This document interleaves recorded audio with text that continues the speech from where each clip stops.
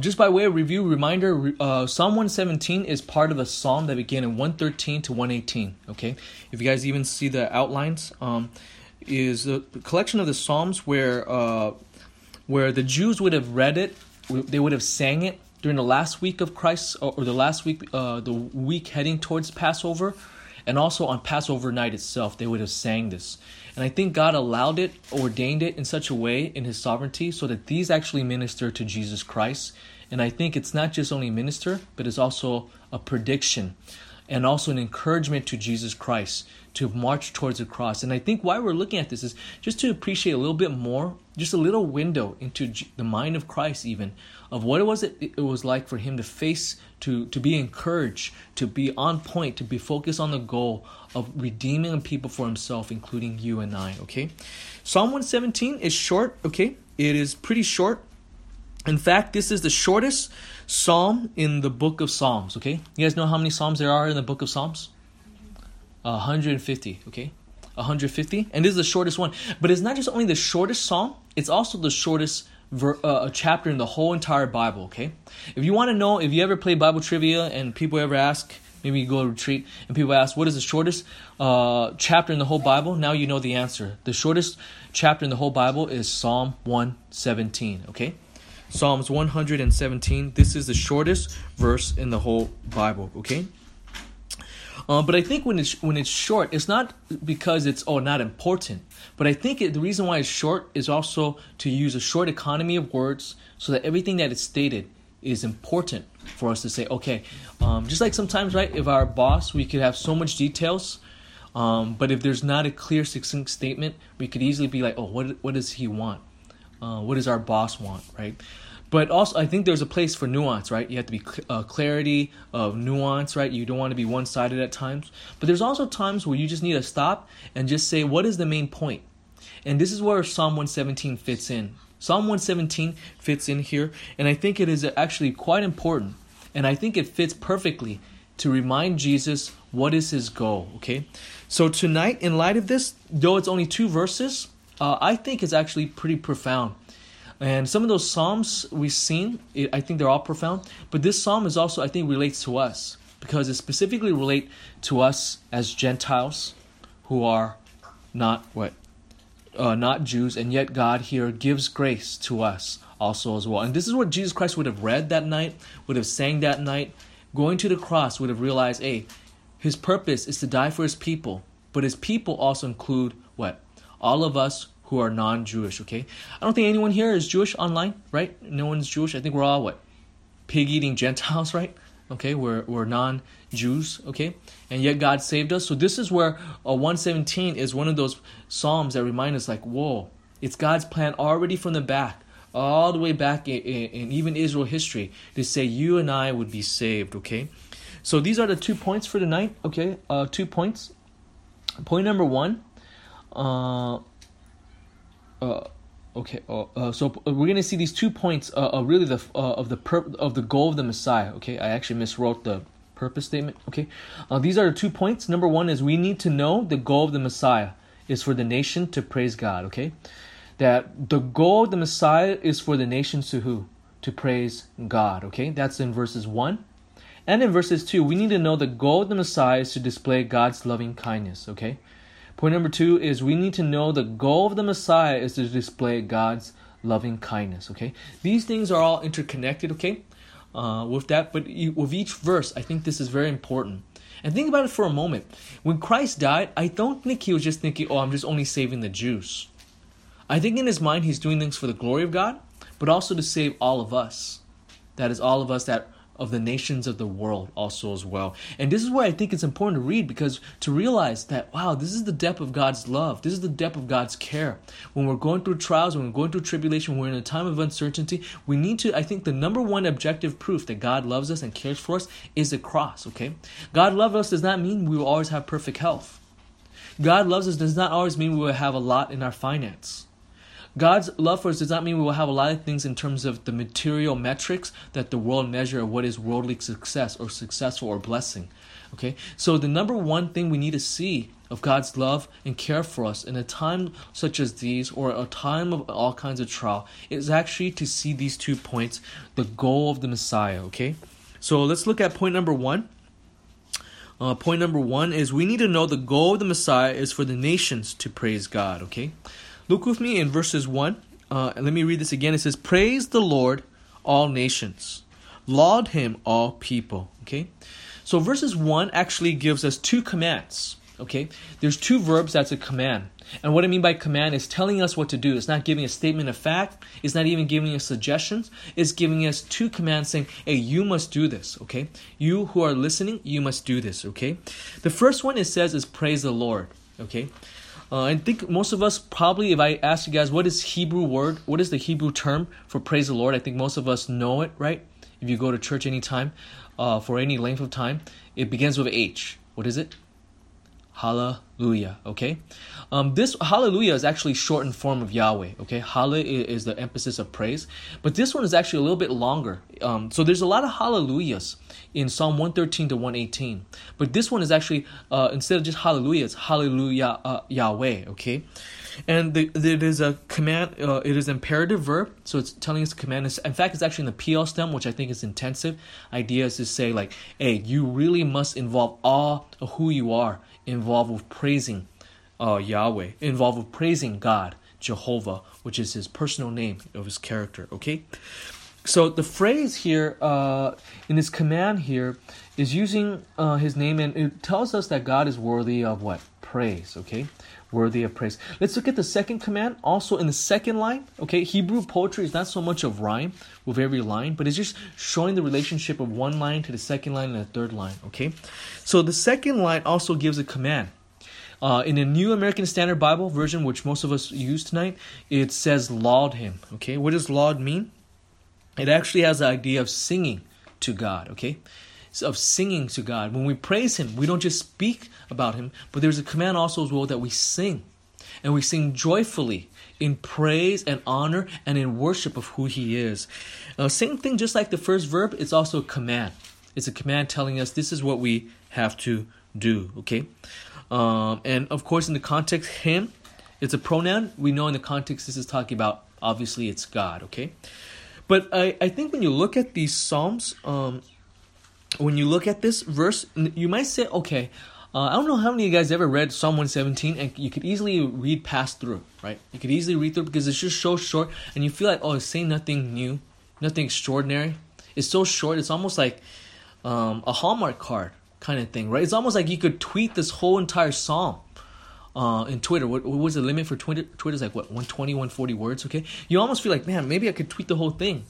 But yet, at the same time, I think when you pay attention to the details, it is actually very enriching in a theology of grace, okay? My next question is, after we've seen these 2 commands to praise him and to laud him, my next question is, who is this command for? Who is this command for, okay? Whenever we read the Old Testament, we do need to pay attention of who is this command for. Because if we are not careful, sometimes we can misapply. For instance, today, should we do some of the ceremonial cleansing thing? No, because what? It's talking original context is Israel, that kind of thing, okay? And also because the New Testament say those things are no longer the case anymore because Christ has fulfilled it. But looking at this, we ask the question, who is this command for? Is it only for the Jews? Is this for the guy that's speaking to himself to do this? The psalmist, the original author, whoever he is? Is this for all of us? Is this for the church today also as well? So let's look at the recipient of these commands, okay? It actually states this. First and foremost, to look at the first line, again in verse 1. The first line of verse 1 shows us the clear referent of who it is that's supposed to praise God. Do you guys see that part? It says, all nations, okay? By the way, the Hebrew word for Gentiles, the Hebrew word for Gentiles is not Gentile. It's actually Goyim. Goyim is basically in Hebrew means the nations, okay? So it basically means the nations, okay? Just in case you don't know who he's talking about, it even makes it very clear. It says all the nations, okay? It's not just talking about Israel. It's just not talking about the 12 tribes of Israel, okay? This is talking about all the nations, okay? It's all encompassing, okay? The call to praise God is nothing new. But what is new about this verse, because if you look with me, actually turn with me real quick to Psalm 113, verse 1. Josh, if you can, so I can catch my breath, read Psalm 113, verse 1 out loud. Psalm 113. Verse 1. Praise the Lord, praise, O servants of the Lord. Praise the name of the Lord. Yeah. So here in verses 1, we see this is not unusual. This is where we get the hallelujah here, okay? And here we see that who's called to praise him is actually the servants of God. You might ask the question, is that Israel? Is that the Levites? Is that the priests? Okay. I think it's, as you see more in the details, it's talking about all of those that decide to follow after God, who fears God in the context, okay? Can I But skip the outline? say again? Can I skip the outline? We only have 2 verses in Psalm 117. Yeah, you could skip that outline. Okay. It was just a tool just to follow along. Okay, Josh?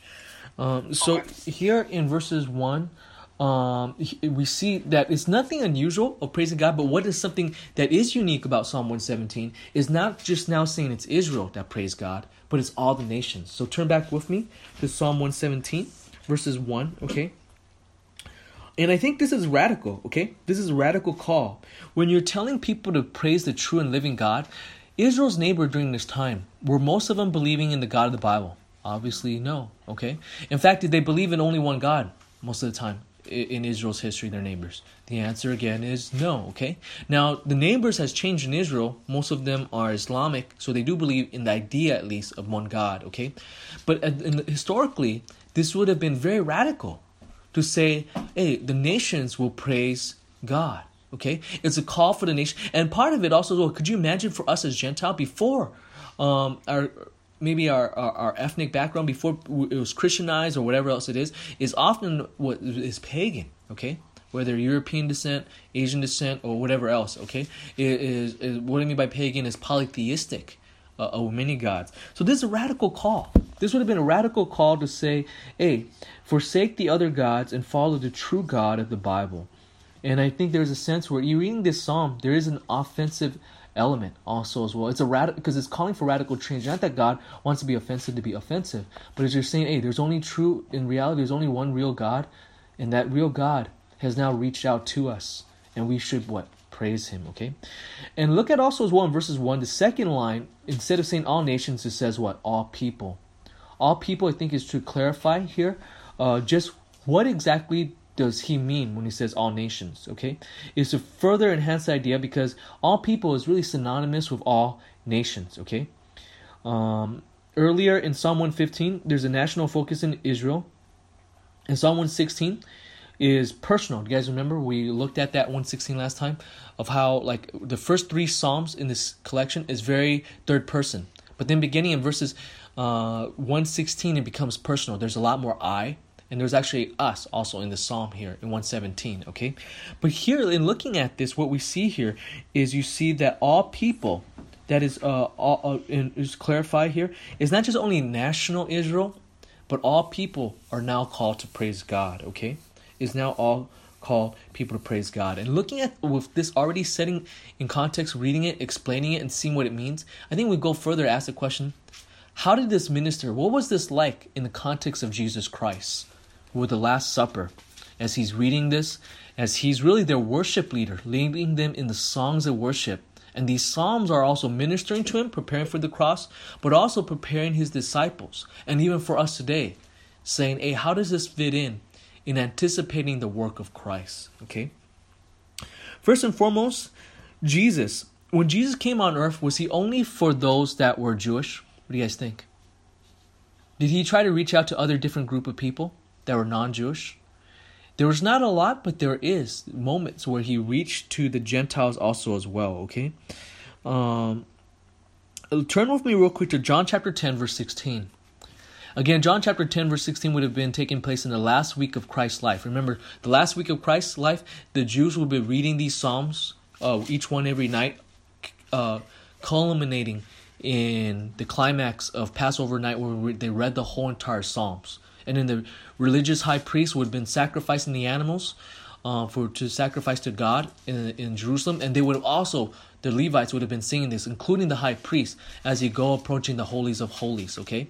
So this is incredible. They're putting the words of the mouth, as we saw even Sunday. These are prophecies in Psalm 118. Very, very clear.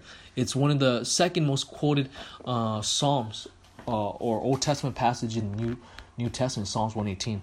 So when you guys turn with me real quick to John chapter 10, verse 16. In the last week of Christ's life, he said this, I have other sheep which are not of this fold.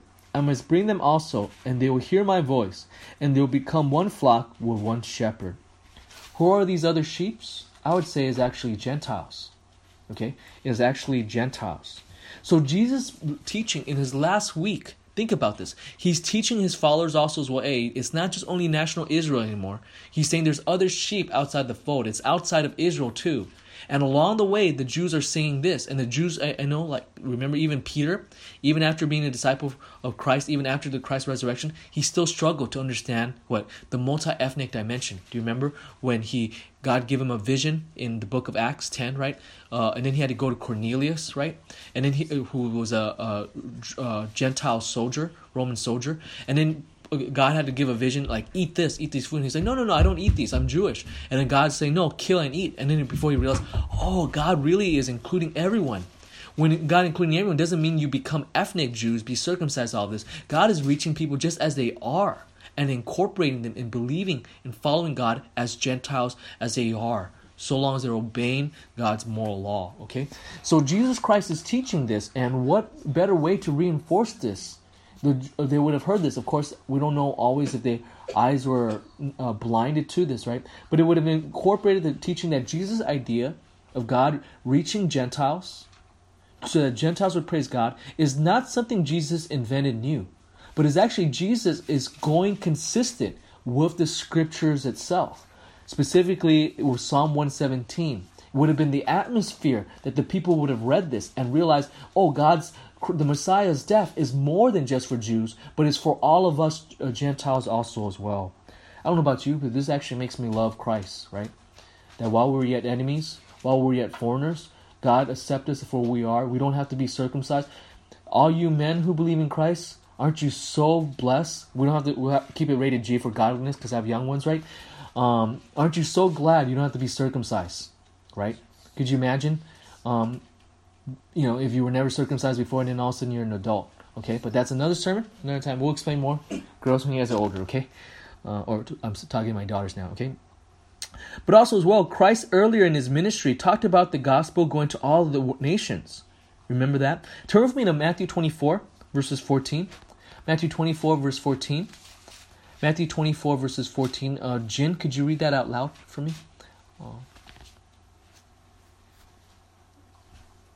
Matthew 24, verse 14.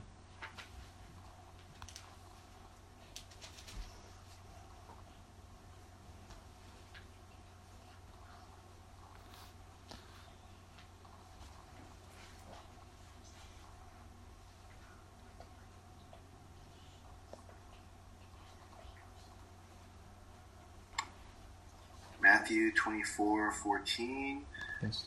And this good news of the kingdom will be proclaimed throughout the world as a testimony to all the nations, and then the end will come. Yeah, this is talking about the church's job is to tell the gospel, the good news to all kinds of people, right? So when we're involved, we, as Christians, what do? We reach out those locally in our local community, but also globally, also as well. This is why we do missions, is to fulfill the Great Commission. One of the signs that we're getting closer to day and age is when to the ends of the earth, all over the nations, there's those, not that every individual knows the gospel, have heard of it, but that there is more ready access of people group knowing that, okay? Knowing the gospel. I think we're actually approaching it much more closer in the last 150 years with different missionary movements. I think God has reached people in such ways in incredible numbers, okay? So here we see that we are to go make disciples of all nations. But then you might ask, oh, will it be successful? I mean, it's so hard to reach other culture, everything else, and people group, they have their own way. Yes, it is because of the grace of God. But Psalm 117 also affirmed that, right? When Jesus Christ teaches here that all the nations, that we must go to the other nations to tell them about Jesus Christ, to teach them. Making disciples mean making them students, follower of Christ. Will we be successful? Yeah, Psalm 117 verse 1 tells us that nations would actually worship God, okay? The fact today that when you look at today, our churches, right? None of us here are Jewish. Most Christians today are Gentiles, right? Whether you're Asian background or Hispanic or whatever else, or Caucasian or Anglo, whatever else, is because of the grace and mercy of God. It's the fulfillment of Psalm 117 verses 1, where God is calling a nation to praise after the true and living God. And even in Jesus' ministry, there are already hints that Jesus Christ, he cared not just only for the Jews, okay? There is a place for the Jews, God's holy people, because the Messiah has, anyone could say they're a Messiah, right? Anyone could fake it, but then in order to fulfill it, you have to fulfill specific genealogy. You have to be number one Jewish, but not just Jewish, you have to be what? From the tribe of Judah, out of those 12 tribes. But then you can't just be anyone. You have to be from the line of David, but you can't be any one from David, because there's a lot of bad kings from David. Then it had to be from Zerubbabel, then it narrows it down to Jesus Christ that's fulfilled, okay? But in Jesus' ministry, did he reach out to those that were different, of different ethnicities? The answer is yes, okay? Turn with me real quick to John 4. Okay, we're going to do a quick flyby. We're not going to look at the whole verse. John chapter 4. What kind of people group is there? Samaritan, okay? Samaritans were actually a mutt people. They were mixed Jewish, mixed with other things, and then they mixed their Christianity up, okay? They actually don't hold to the whole Bible, okay? And the Samaritans get along with the Christians, the Jews? No. And it's both ways, okay? We actually have, by the way, you guys know Samaritans no longer exists, but we actually have the writings, okay? If you ever study textual criticism, the reliability of the Bible, I remember when I was working on my second master's, when I was taking Old Testament textual criticism, that is dealing with how do you know the manuscript is reliable, we have to look at the the ancient translation, not just in Hebrew, but they actually have the Samaritan Pentateuch also as well. And they help record it very accurately. So you look at all of this and you see actually the Bible hasn't had this major change. Or sometimes you hear people say, Da Vinci Code, TV shows, that kind of thing, or movies, that kind of thing, okay? But here we see in John 4, Samaritans. Did Jesus reach out to this woman? Yeah, okay. By the way, if you read the Jewish rabbi during this time, they had writings. They were actually pretty racist, okay? They really look down upon Samaritan women. They also say, hey, no Jew should ever go to Samaritan house. You can never be accepted by God, because they think that the Samaritans bury their own dead in their own house, and that the women always have a period, so you can never touch. If you touch, you're like unholy before God. There's a lot of very prejudicial stuff with the Jewish religious leaders of their day. So when you look at Jesus, when you see how harsh he is, remember the context. Jesus is not just being harsh out of nowhere, because if we read the original writing, man, these people were not very biblical, okay? By the way, in Jewish rabbi writing, you could look it up, Google. They believe you could divorce your wife for any reason. If your wife burns your food and it serves you food and it's all burned, we Christians will say, you come to me as a pastor and you say, man, I'm really mad at my wife. She burned my food. What do you think I'll say? Well, my wife says, make your own food, okay? But I would say, hey, be gracious, be loving, right? Be gentle, forgive, and why don't you cook then if you're much better? But did you know what the Jewish rabbi said? The Jewish rabbi said, it actually grounds for divorce. You could divorce her if she burned your food. That's like, where do you see that in Scripture? That's a little extra biblical oral tradition, okay? But when we see what Jesus Christ done is he did not go by what is popular. He reaches out to the Samaritan woman, okay? He reaches out to the Samaritan woman. He showed her care. He forgave her of her sin. He accepted her and also told her about the hope. And then she goes and tells everyone else, okay? So you see here, Jesus' love is for the nations. He reaches the nation. There's no place, listen, for Christians, for racism or even for ethnic superiority, okay? For ethnic superiority also as well. Okay. You guys can hear me okay? With everything? Okay. So here we see... I can hear you. Okay. So here we also see, even in Jesus' ministry, other hints also as well. If you guys could turn with me, if you guys are still in the book of John, look with me in John chapter 12, verse 20 to 21. Okay, John chapter 12 verses 20 to 21. Okay, John chapter 12 verses 20 to 21. John chapter 12 verses 20 to 21. Josh, you want to read that out loud for me? These then came to Philip, who was from Bethsaida of Galilee, and began to ask him, saying, Sir, we wish to see Jesus. Okay, and in verses 20, what we read earlier is what? There were some Greeks who were going to worship at the feast, okay? To worship God. And then when they heard about Jesus, they asked one of the followers of Jesus, Philip, not our Philip, but the apostle Philip, okay? They say, hey, could we talk to Jesus? Now, did Jesus accept him or did they reject him? They spoke to them and Jesus ministered, okay? So you see here that Jesus was not, when his view was, even in his ministry, was to reach out to all people. It was not just only. Now, let me look at one more. This one is a little more controversial, but I think when Jesus is being tough is he's actually doing this for a purpose of teaching, okay? Remember, we've seen thus far, Jesus cares for all kinds of people, all the nations, okay? Turn with me right now to Matthew chapter 15, verses 21 to 28. So we've already established Jesus cared about the nation, okay? So because when we read here, you might say, oh wait, Jesus is very unloving. No, I think what Jesus is doing when he's tough, he's actually trying to encourage this woman to have faith. And also is a lesson for us also as well, to make us stop, hey, what is going on, okay? Not that Jesus is rejecting her, okay? Matthew 15, verses 21 to 28. This is the Syro-Phoenician woman, okay? She's a Gentile. She is not a Jew, okay? In this passage here, Josh, you look like you want to read that. Verses 21 to 28, you want to read that? These are the things which defile the man, but to eat with. Matthew 15, 21. 21 to 28. Away from there and withdrew into the district of Tyre and Sidon.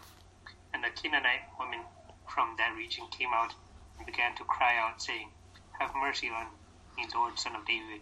My daughter is cruelly demon-possessed. And then, keep reading until 28. But he did not answer her whole word. And his disciples came and implored him, saying, Send her away, because she keeps shouting at us. But he answered and said, I was sent only to the lost sheep of the house of Israel. But she came and began to bow down before him, saying, Lord, help me. And he answered and said, It is not good to take the children's bread and throw it to the dogs. But she said, Yes, Lord, but even the dogs feed the crumbs which fall off from their master's table. Then Jesus said to her, Woman, your faith is great. It shall be done for you as you wish. And her daughter was healed at once. Yeah. Pretty controversial at first, right? You might say, wait, does Jesus, is he not being nice? I mean, he called her a dog, okay? He calls her a dog. And by the way, did you catch none of the disciples had any problems with it, right? If they said any one thing here, they say, hey, send her away. She's a, pig-eating Gentile. She's dirty, okay? But yet, what do you see? Jesus says, hey, I was sent to the lost sheep of Israel. But then we see scripture, no. He's not just only sent to the lost sheep of Israel. He reaches out to Gentiles. What's going on here? I think what he's trying to do is to let her understand the depth of God's grace. And now even those outside of Israel are being saved. And also to inspire her to really I think the mark of true faith is humility, right? Is a mark of humility. This is why I think sometimes it's so dangerous whenever you see celebrities become Christians. They face additional... we want celebrities to become Christian, but face the additional temptation of what? That suddenly everyone's giving them all the attention, right? Suddenly people want them to start churches. Look at Kanye, right? Suddenly, there's so much pressure, right? For them to say, oh, you do so many great things for Jesus, right? And everything else, right? Kanye was actually with a Master's Seminary pastor from Placer Rita Baptist. You guys ever been to retreat with Master's College University with us before? Of our church, the church right before you get to Master University is actually the pastor. He just went there. He was just so broken. He just wanted to go to church where there's nobody famous or anything. And the guy was discipling. But then guess what? As soon as the world knows, wow, all these big name celebrity preachers come over and say, hey, you come with me. You have a bigger window, right? Joel Olsen comes over and says, hey, speak with us. And it's hard to disciple. There's that temptation. There's that struggle. So a mark of true belief, a mark of true faith is also humility. So we see that her faith was great. She realized she didn't deserve to be saved. She was saying, hey, if I were to be a dog, even to get from the crumbs from my master is a great thing. And that should be for us too. That's, I think, a part of being a Christian, is when we're a Christian, we're not about being our own selves being great, but about who being great? Jesus Christ being great. But it's about Him, not about us. May He increase instead of I. Okay? So here we see in the same way, yet I think when He's doing all this, it's not to say He was not reaching, it's to encourage her to actually have true, genuine faith in Him, and because He commands her. Okay? But then if you guys turn back with me to Psalm 117. Psalm 117. Do you remember the first verse? Did we not see this earlier? That God wants the goal of the Messiah. Our first point is what? That praise of the nations, that the nations will praise Him. And imagine the night that Christ is going to die. He's, I think, thinking about God, but I think He also, in light of what we saw in John chapter 10 about sheep, other sheep that's not in this fold, He's thinking about Gentiles. I think He also had in view us, that He would die on the cross for our sin. Not us in the sense where He's worshiping us, but in a sense of like, oh, it's about God the Father first, and also, oh, He also loves you and I also as well, saving all of us. Incredible psalm, okay? In light of this, I think as application, we ask application in light of this verse, okay? What is the application from this?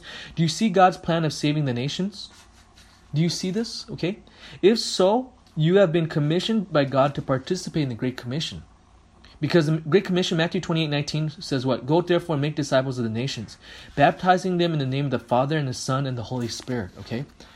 So we need to realize God's plan is not just only for El Monte, right, or our local LA County, but it's what? The world, okay? By the way, I also want to encourage you guys, anytime you guys have an opportunity to go overseas is what? To share the gospel. I love the pastor before me, the pastor at our church before I became the pastor, was a pastor named Andrew. When I was a young man in the military, he told me like, what? Wow, it's so cool in the military. If you go overseas, you better be evangelizing. I was, well, yeah. And he says, you better be evangelized. Let it be that the government pays for your evangelism. So I remember when I was going to Iraq, I met him in 2002. I went to Iraq 2003. I barely met him. I just only met him once. He just told me, the first time he met me, he was like, oh, if you're going to be a military, you better be a Marine for Christ. I was like, oh, yeah, amen. Okay. So going over to Iraq, I barely met this guy. And he was sending what? Sending me all these tracts in Arabic, okay? Telling me, hey, you better be sharing the gospel. So all these different countries, right? Japan, whatever, he's always sending me tracts and then telling me also order my own tracts to drop it off everywhere, all these places with that, okay? Why? Why should we do that? It's because the program we see is God wants the nations to know the gospel, okay? To know the gospel, okay? Secondly, as application, are you thankful to God that He saved non-Jews? Because the fact that you and I are saved is because of God's grace, okay? It is God's grace. We are just like the Phoenician woman. Before we say, hey, she's a dog, like, hey, we are the same, right? We are sinful dogs, that God has saved us, okay? We are not righteous, okay? We, even as Christians, know what's the right thing to do, and yet we struggle. So yet God saving us is surely because of His grace, okay? And third point, application question, when was the last time you shared the gospel to anyone, okay? When was the last time you shared the gospel to someone that's different than you, okay? Sometimes we could easily, I know I have this sinful things too. Sometimes at PCC, when I go evangelize college campus, sometimes you see certain guys, their hair is crazy, they look like they're in the 80s punk rock, with the hair like spiked up. And think, oh, surely that guy doesn't need the gospel. The guy's probably going to reject me. He looks like he's crazy, with his shirt, bad religion. I remember this one time, I was just so focusing on sharing the gospel, everything that the guy comes over, I just ignored him because I thought, oh, he's here to mock. And then he was listening, and he had the Bad Religion band shirt, which has a symbol of the cross upside down. But he was listening, and I was thinking, hey, this guy's not yelling, screaming at me, what I'm expecting, what I'm used to. And then he was, hey, you make a lot of point. I really need to think about this. And my mom and dad is Christian, and maybe I need to think about this more. And I was like, oh, whoa. And here I am, judgmental, thinking, oh, already this guy could never accept the gospel. He's already made up his mind. Listen, my brothers and sisters, we need to share the gospel, even to those that are different. And Jesus is our model. He reached the Samaritan woman, the Syro-Phoenician or the Canaanite woman, right? He reached the Greeks. Listen, we need to be all people to all people, my brothers and sisters, okay? We need to be all people to all people, okay? To the down and outers, right? to the up and inners also as well. We reach them all for Jesus, okay? So we need to see this is God's plan. Let's go to second point.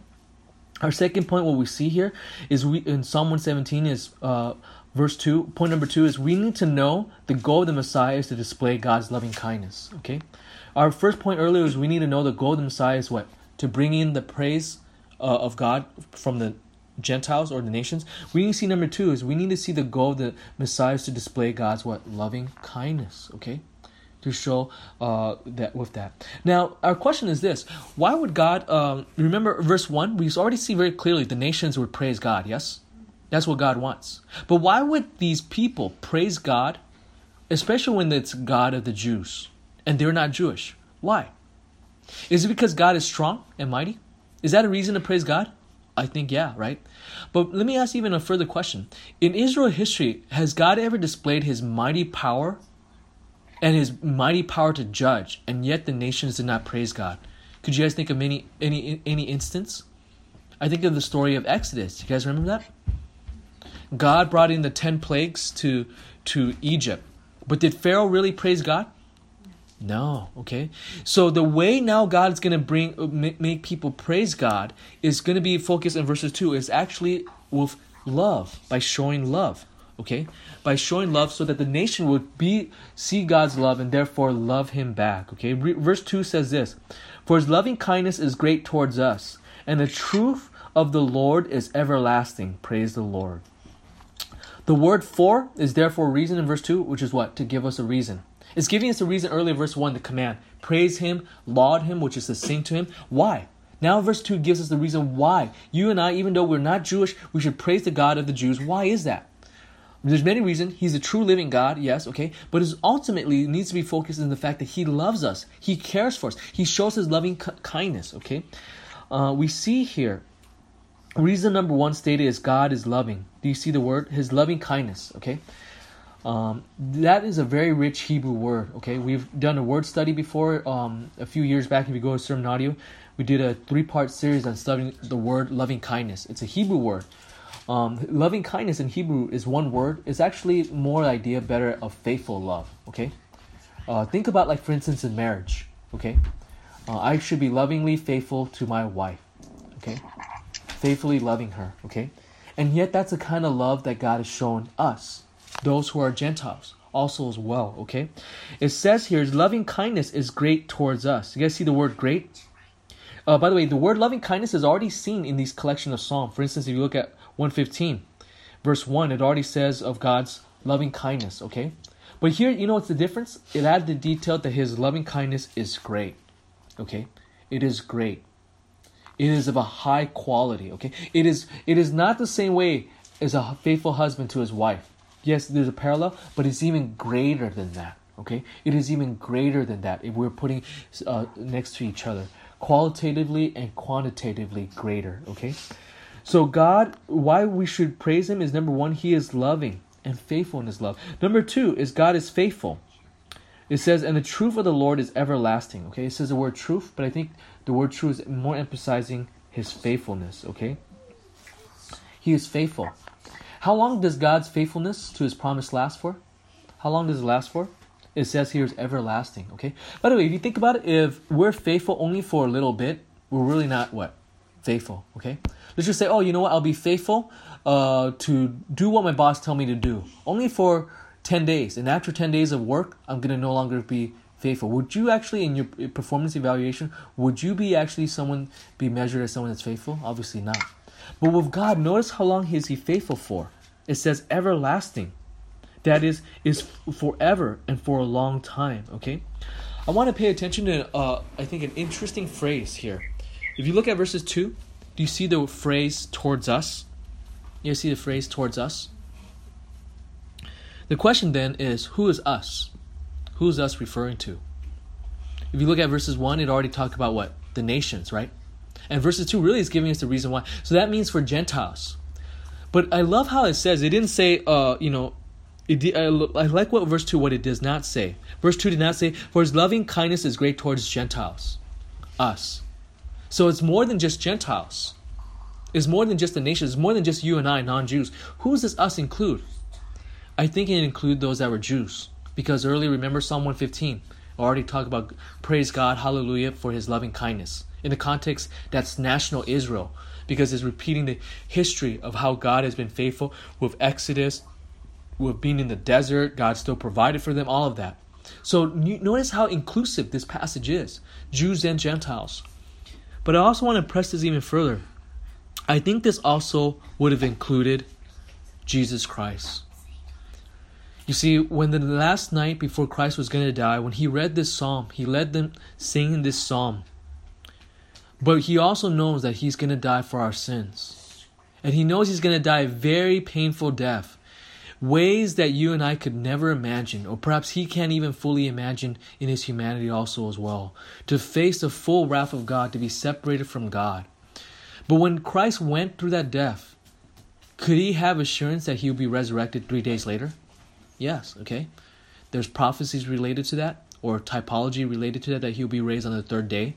He knows there will be. But then in order to believe that, he needed to believe in the promise of who? The faithfulness of God the Father. Okay? So I think this psalm ministered to him. Think about that night. If anything, if you read the last night of Jesus Christ's life, you see that, man, he had no human help that night. True or not? He had no human help. Number one of his disciples is going to betray him, right? Who is that? Judas, okay? Betray him for money, okay? I was reading to my daughters a new storybook that I got from the publishers before it came out, trying to copy. And one of my daughters asked, like, why did Judas betray Jesus? I said, yeah, why? For 30 shekels. By the way, is 30 shekels of silver a lot? If you look at the Old Testament, 30 shekels is what you pay if you accidentally hurt someone's servant, okay, someone's slave. You know, if your cow accidentally gorged him, then that's how much you pay for injury, okay? That's not a lot. If you think about it, if you're saying you're going to betray Jesus Christ, your Lord and Savior, for 30 shekels, you know what you're saying about him? He's nothing more to you. The value of him is just nothing more than what? A slave, a servant. What an appropriate title for Jesus Christ, the suffering servant of Isaiah 53, is he not? The servant who will suffer and die for us. Think about the rest of his followers who didn't betray him. Okay? When they went to pray, were they able to pray with him that night? To pray for what he'll face? No, they were falling asleep. Then when the soldiers came and Judas gave the betrayal kiss, they all fled. Except for two. Who is that? John and Peter. Now, just before you hit Peter, Peter was at least courageous enough to follow after those Romans, the Jewish soldiers, taking him away. Remember where he went? The problem with Peter is that he's courageous, but that's a good thing. But the bad thing is he opened his mouth sometimes a little too much, right? If you remember the story, right? All the servants there outside the Jewish religious leader's house, they recognized him because he was standing next to the fire to stay warm. And also he opened his mouth. They're, hey, you have an accent from Galilee. Hey, we know you're not from around here. You're not from, you're from Galilee. You're not from Judah. You're not native to Jerusalem. And you must be a follower, right? And then he betrayed him, right? Betrayed him in the presence of Jesus Christ, saying, I do not know him. He probably even swore, okay, in the context. So all that, in the moment counted, nobody was there. John was there quietly with later on with Mary, the mother of Jesus, right? Seeing the death of Christ, unable to do much. And yet, you've seen this moment. Well, you know what ministered to Christ? I think is the Psalms. It's Psalm 117. When it says here in verses 2, for his loving kindness is great towards us. You know what Jesus Christ is saying? He's identifying with us. Does that blow your mind away? Does that blow your mind away that Christ is singing a song that also he relates to us? We're supposed to sing this. We're even Gentiles are supposed to sing to him. We're supposed to sing to God. But the question we ask is, did Jesus Christ worship too? Number one, Jesus Christ worshiped just as we do. Why? Because he has to do everything we're supposed to do without sin, okay? In his humanity, he does everything we're supposed to do, yes? Even when he was born, his mom had to also make sure he was passively righteous, right? By fulfilling that on the 8th day, he needed to be circumcised to the Jewish law, to the T, without any no sin. So Jesus Christ must worship the same way we do. But I think it's also beautiful that he relates to us by singing the very songs that we sing. I know this is a question that might be some Americans don't know, because we only know about America. Outside America, we have weak geography, myself included, right? Let me ask you guys this question. You guys can answer me. Anyone here knows the national anthem for England? Anyone here knows what's the national anthem for England? My wife says, "God Save the Queen." Yeah, that is okay. Yeah. Ben and Noah. God Save the Queen. Yeah, Ben and Noah, you guys were in Hong Kong system before. I know you guys grew up probably pre-1997. Do you guys know this before? Because I know sometimes you guys know things like 5th of November, Guy Fawkes Day, that kind of thing. Anyone knew God Save the Queen? Okay, all right. So I know that God Save the Queen. Yeah, I have a funny story with that. When I was in seminary, I had a classmate. He was a doctor from England.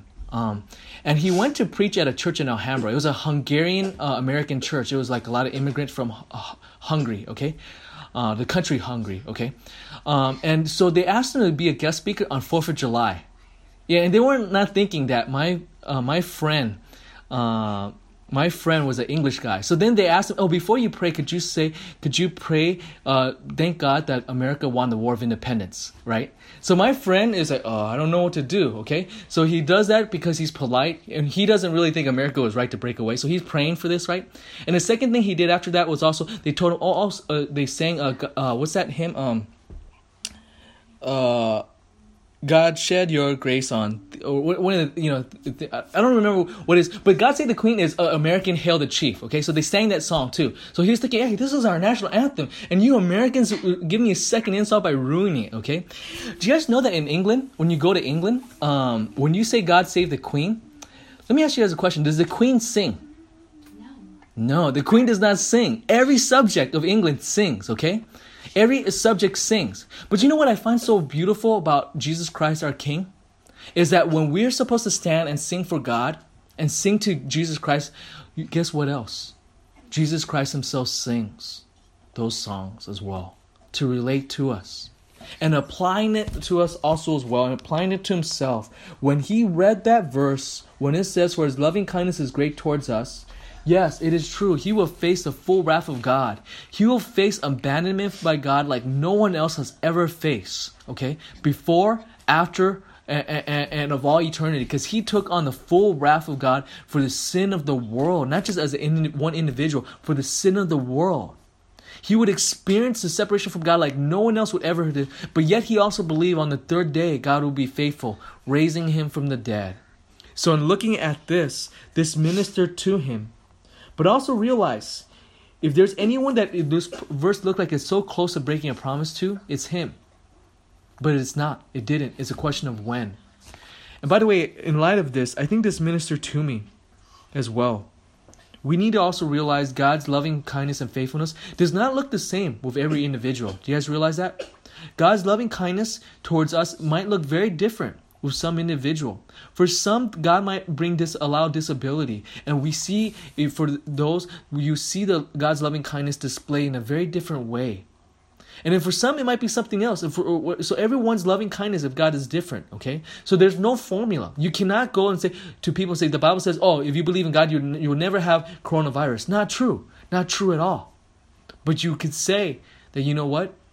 God is greater than coronavirus, and God cares to save us all the time for eternity.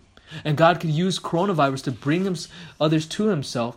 Some cases he healed, and some cases he doesn't, to bring them home to the Lord. But here we see one thing is clear. An example of Jesus Christ. God is lovingly kind towards all of us. That he saved Jews and Gentiles. That he saved us from the fate of hell. That if we trust in him, he saves us from that. As application, do you praise God and thank God for his loving kindness and his faithfulness? When was the last time you went to God, not just only a prayer request for what you want, but also say, "Lord God, thank you for saving me. Thank you for being lovingly kind to me." Secondly, does your response to the love of God include loving Christ and the triune God, right? Do you respond back by loving him? Thirdly, also as well, if you struggle with doubting God's love and faithfulness, I think this is where we always have to go to the cross. Okay? We always have to go to the cross. That's the objective historical event that shows us that Christ truly loves us. Number 4, if you struggle with doubting God's love, go to the cross, like I said. And fifth application, if you trusted in God, have you trusted in Jesus as God's display of love and kindness today? These would be the Psalms he read, knowing that when it says his love is loving kindness is great, Jesus Christ is going to go to the cross. His mission is to take that loving kindness of God and take it to the next level by dying for our sins. Let me stop at this point and